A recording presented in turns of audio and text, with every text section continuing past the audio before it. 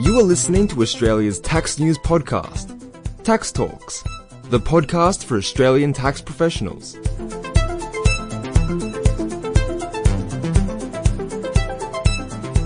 Welcome to episode 80 of Tax Talks.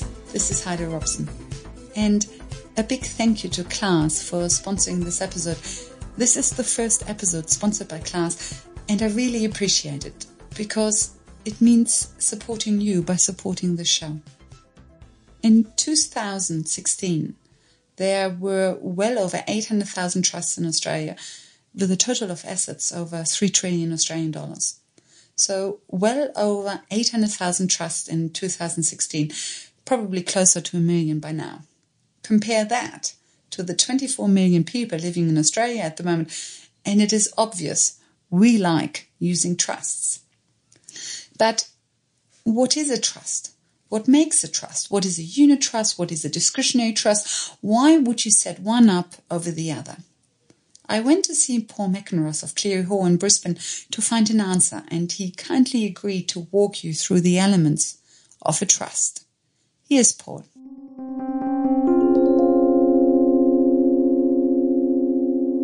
I think oftentimes we talk about a trust as if it is an entity or a legal person, so to speak.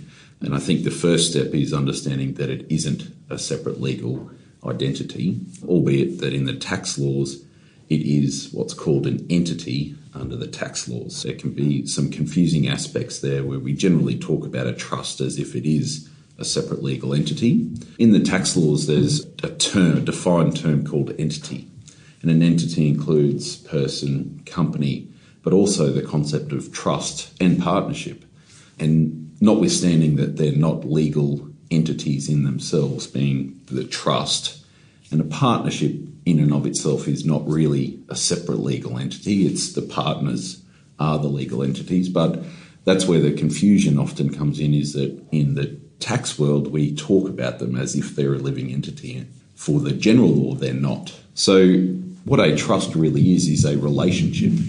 And it's a relationship between the trustee, who holds the legal title, and the beneficiaries, and there might be one or more than one. And it's the relationship that binds the trustees, the beneficiaries, and the trust property together. That is the term known as trust. And there's always just one trustee? No, there can be. In most of the states around Australia, they have a similar Trusts Act, which says there can be up to 4 trustees. Oh, yes, of course. You can have individual trustees. Yes. Yeah, I'm from Queensland, so that's the easiest law for me to know, is that in Queensland you can have a maximum of 4 individual trustees or 4 corporate trustees if that's what you wanted in relation to that trust property. Yes, so even though the tax law always talks of the trustee, yep, it could be several trustees. Correct, yeah, that's right. What binds, I guess, those 3 elements, and they're often called the 3 certainties, so the trustee, the trust property, and the beneficiaries, is that fiduciary relationship that exists between those 3 elements. So, and if one of the 3 elements is missing, then there's a problem. There's potentially no longer a trust. That's right. If, for example, the trustee disposes of all of the trust property and there is no longer any trust property, well, there's no longer a trust. That's one way to bring to an end a trust, is to dispose of all of the property that the trustee holds on trust for those beneficiaries. I see. So there wouldn't even need to be an official resolution that the trust comes to an end. Just selling everything would put the trust to an end. Selling everything and then, I guess, distributing the proceeds. In a tax sense, you'd have to distribute at the end of the year. If by doing all of that, all of the trust property is distributed and the trustee no longer holds any property, well, then the trust comes to an end. Now, ordinarily, you would do a set of documents that might document the bringing to an end of that trust, if that was your plan. But in theory, if there is no trust property anymore, then one of those elements of a trust has gone and will bring about the end of that trust. Now, I guess a vacating of a trustee is a little bit different, because a trustee may, for example, die. The trustee position becomes vacant, but that wouldn't bring to an end the trust. There would, albeit that there is no trustee, there's laws in the states which would put the public trustee in Queensland, for example, takes over the role of trustee until a new trustee is appointed according to the trust deed. It doesn't necessarily bring to an end a trust or a vacation of one of those elements, but certainly if you don't have any trust property anymore, there is no trust. So it's not the end of the world if the only trustee dies? Correct. Then something can be done about it? That's right. And usually modern trust deeds now have provision for the handover of control, whether that be to the legal personal representative of the sole surviving individual, or it may empower another person to take on the role of principal, which the principal's role, or appointer they're sometimes called, that role is to appoint a new trustee. So if the trustee position was vacated because the trustee passed away, then that role may be held by a person who is not the trustee, or it may pass to a new person who takes on the role of principal, and they might appoint themselves or someone else to be a new trustee. So yeah, there'll be a short window where there is no trustee. In that time, and I'm doing a case at the moment in Brisbane where that happened, the sole trustee passed away. So in that short period between the appointment of a new trustee, the public trustee at law takes over the role. And it's a simple notification to them to say the appointer has appointed a new trustee and you no longer have any role. Now, in practice, they didn't know they had a role to start off with, but that's the process. So what happens if the only beneficiary passes away? I guess it depends on the terms of the trust deed, but certainly if it were a fixed trust, for example, or ordinarily in a fixed trust, the fixed beneficiary has a proprietary interest in that trust. And that fixed interest would pass to their estate as part of their ordinary will process, and there would be a new beneficiary of that trust. If it were a discretionary trust that were limited, the beneficiary scope was limited to a defined family and all of those beneficiaries then passed away, then obviously it does call into question whether that trust can continue. It's likely that it can't because there are no longer any beneficiaries. Now, I haven't seen one that defined because generally your scope of beneficiaries is quite broad that may include cousins and the like. You may be able to identify a beneficiary so that trust could continue. Beneficiaries of discretionary trusts don't have a proprietary interest in the trust assets. Only beneficiaries of a fixed trust have a proprietary interest. Yeah, that's correct. And that is the value of a discretionary trust for asset protection purposes. So because a discretionary beneficiary has no proprietary interest in any of the assets of the trust, if that beneficiary is sued, then they don't have an interest in those assets, and those assets are shielded in a way from that lawsuit. Apart from family law? Yeah, the family law has broader powers, and there's been a number of cases through the years which have extended that power to allow the family court to be more interventionist inside a trust, and those traditional aspects of asset protection have been eroded in a family law context. That's not to say all situations the family law court will say, well, those trust assets are an asset of the marriage or asset of the relationship, but the family court certainly has broader powers than other courts. Unsecured creditors, I guess. Correct. Secured creditors have a stronger... Correct. In the context of asset protection and trust, we're really talking about the beneficiary coming under attack. So if the trustee enters into contracts with third parties, well, those assets are at risk if the trustee defaults on those contracts. That's ordinary. But what we're talking about from an asset protection perspective is the beneficiary. If the beneficiary is sued, then there is a break between the trust assets and the beneficiary's assets. So in that way, if the beneficiary comes under attack, provided there's no unpaid entitlements from the trust, then those trust assets will be shielded from an attack on the beneficiary. In the family law context, and we get this question a lot, is people going through rocky patches in their relationships and they come to the party late saying, I want to protect my assets. And often it's, I want to protect my assets in case I get divorced. And the short answer generally is there's not a lot you can do. You've built this trust together as a family. That's the way the family court will generally look at that trust. It's near impossible now to say, well, just because it's in a trust, it means that you can protect that from a divorce in that setting. You mentioned the creditors before who have access to the trustee. Yep. There is no protection. If it's a trading trust and the trustee enters a contract and has a liability, then the creditors have access to the trust just as if it was a company. Yeah, that's right. I guess, again, we've kind of gone down that same road of talking of this trust as an entity. So it's really if the trustee can be an individual or a company. If the trustee enters into a contract or borrows money from the bank, if we take that example, and the bank says, well, I'll lend you money, but I want security over your property. If the trustee defaults on its loan repayments, well, the bank has access to that. The fact that it holds that property on trust doesn't mean anything in that context. The bank has security over the property and can get full access to that if it pursues the trustee and needs to enforce its rights under the mortgage. So there's no protection in that context. The protection really is, like I said, it's about protecting from an attack on the beneficiaries in that capacity, not on the trustee.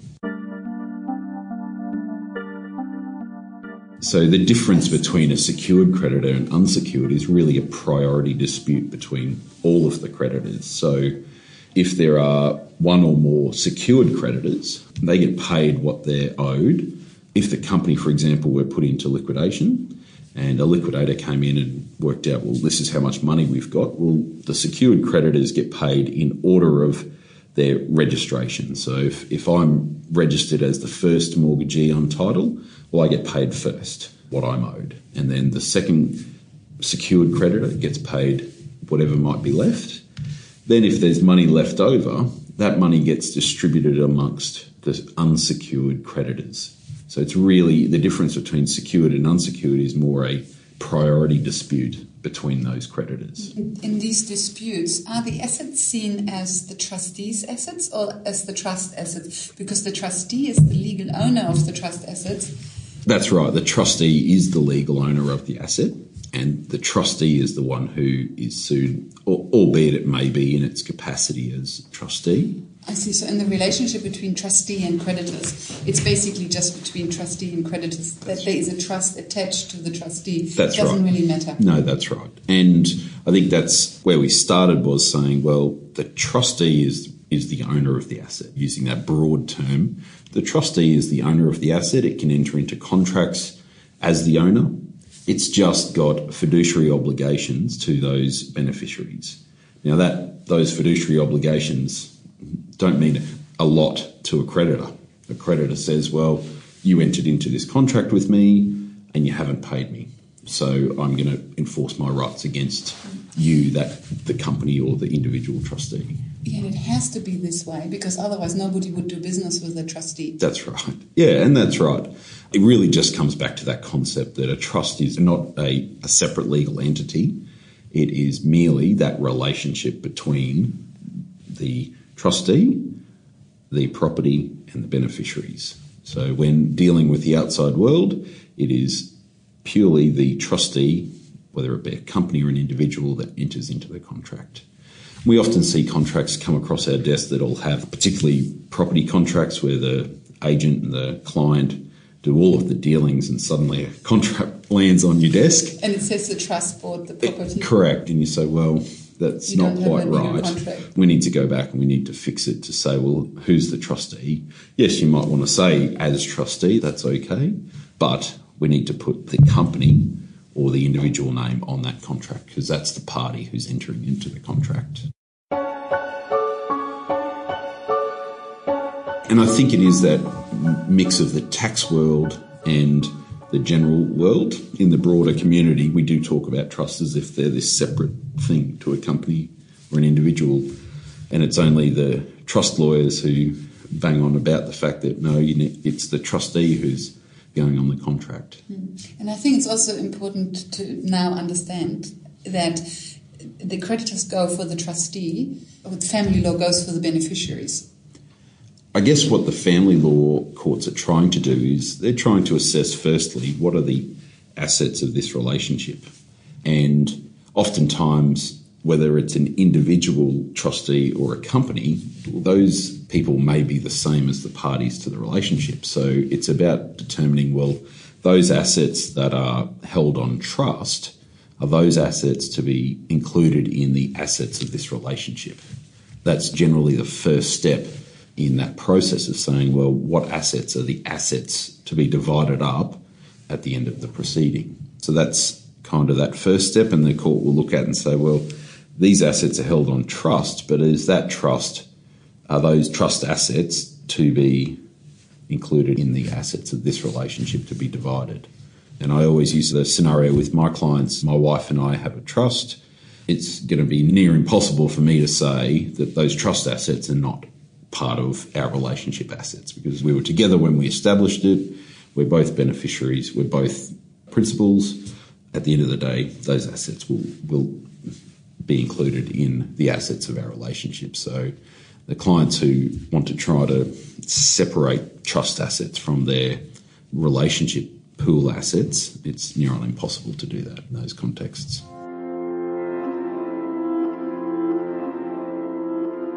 A discretionary trust doesn't really have a really neat definition. There's no one definition, but there's certain characteristics that go with them. They're often called family trusts, and you'll see that term used even in the name of the trust. And what they're used to describe is a trust where the trustees often have a complete discretion as to how they distribute the income or capital of the trust fund. And hence the name. Yeah, discretionary trust. That's obviously used to describe that the trustee has a very wide discretion to distribute the income or capital of the trust. And generally that will be amongst a wide array of beneficiaries. Now, modern trust deeds generally have a couple of one or two or three named persons, and then categories of beneficiaries that branch off those named people. For example, if I were the principal or primary beneficiary, the branches might be my siblings, my spouse, my children, my grandchildren, great-grandchildren, for example, and that is how the beneficiary list is defined. But I need to make it an official family trust election for the discretionary trust to become a family trust.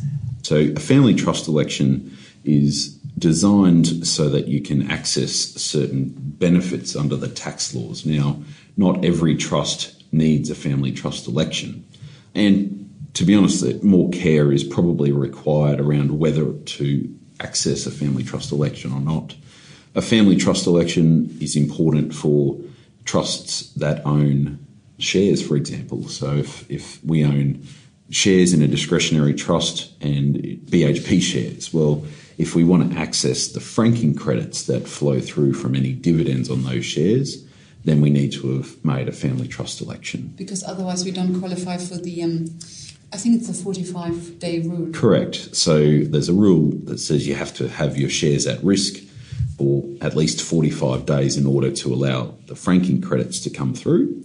But the difficulty there is identifying, well, who has it at risk? Because the laws are looking for a person who's had them at risk.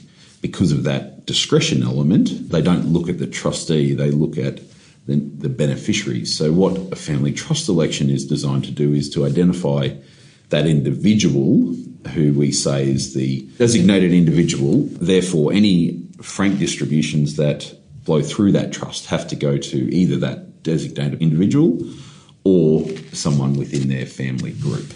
So it's really about tests behind allowing franking credits to flow through the trust to individuals.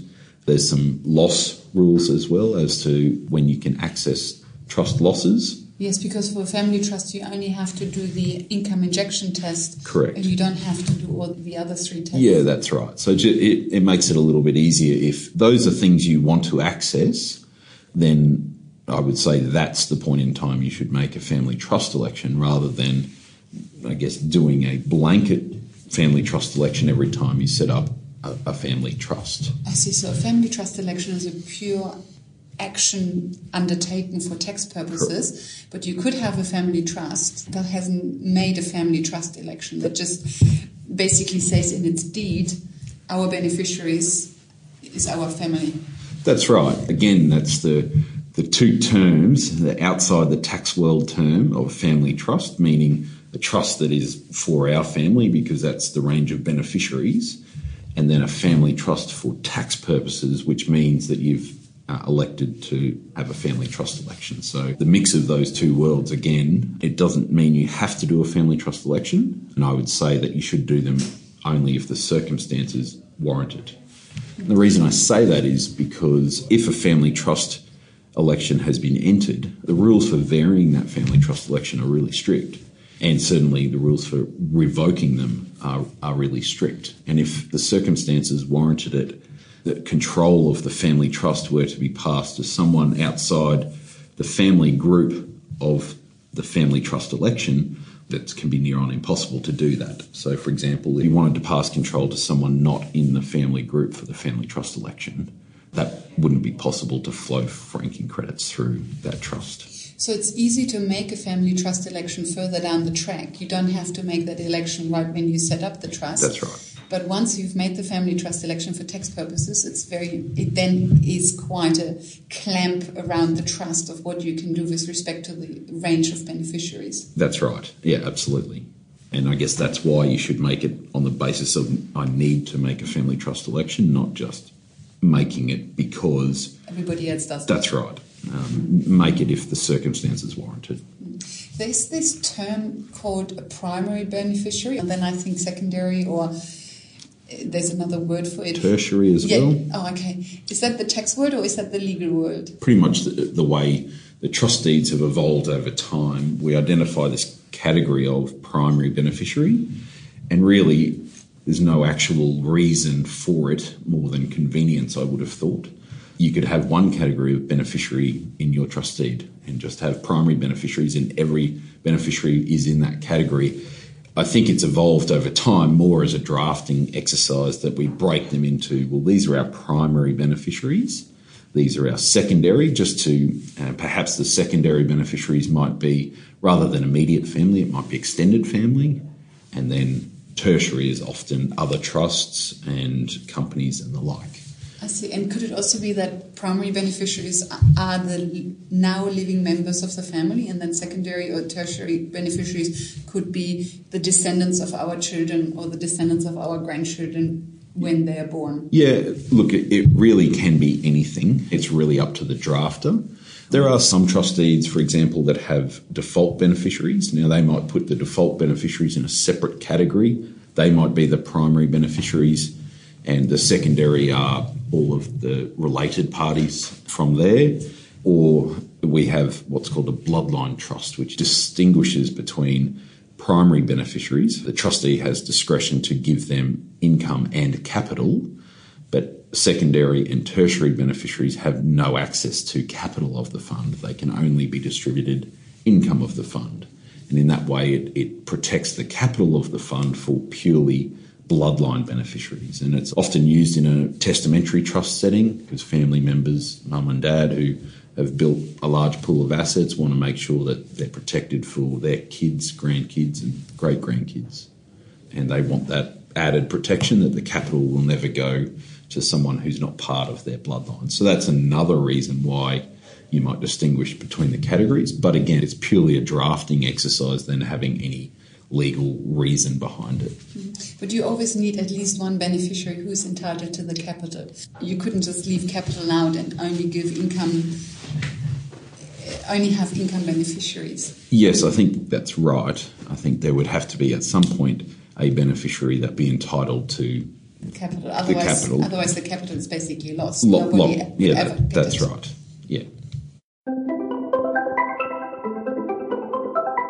One of the rules that comes from the history of trusts is the rule against perpetuities. And it's, like I said, it's a centuries-old rule, and it comes from a public policy that the assets of the trust should not be locked up in perpetuity, which means forever. In older deeds, you'll see that the trust will vest when the living descendant of King Henry IV or something. That's right. So you'll see that concept. A lot of trust deeds, modern trust deeds, have gone away from that and adopted the legislative approach of 80 years. but that old terminology is still around in some of the older deeds, particularly the ones that were in place when the Trust Act in the States weren't enacted and didn't have that 80-year rule. So in the States, do you mean the Australian states? Correct, sorry, yes, not the United, in the Australian states.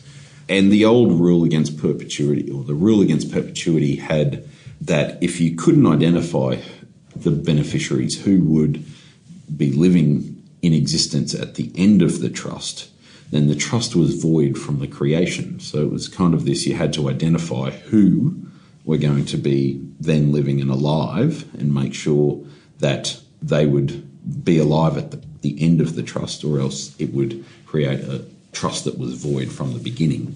Oh, seriously? So under the old law, you had to identify who will be living in 80 years to be entitled to the trust capital. That's right. So there's almost a list approach. Everything. That's very risky, because you could have a car accident and the whole family perishes. Yeah. And suddenly the whole trust has been void since inception. Yeah, I don't know what the consequence of that would have been, or what would the taxing consequence of that be. We now have what's called the wait and see rule. So we wait until the end and see if we've got beneficiaries. So we don't need to worry about this. We don't need to worry about it. But the statutory period now is 80 years from the start. Except in South Australia. Correct. So South Australia is the first state in Australia to adopt no end date for the perpetuity period for trusts. And do you think the other states and territories will follow? Potentially, I don't know. Certainly there's nothing that I've heard of that suggests that anyone's really thinking about it. It may be that other states adopt it down the road, but there's certainly no one clamouring for it at the moment. And how come South Australia? I don't know, to be honest. Yeah, I don't know the reasoning behind it. There will be trusts out there that live for that long. I've not experienced many of them. I've had the experience of having to deal with vesting dates that are coming to an end that were below the 80-year period, that perhaps one from memory had a 24-year period, because that's presumably how long the original client wanted the trust to last. But I haven't experienced yet that anyone getting close to the 80-year period. So it's more a theoretical discussion. At the moment, certainly. But it might become more relevant may. As we all get older and older. Yeah.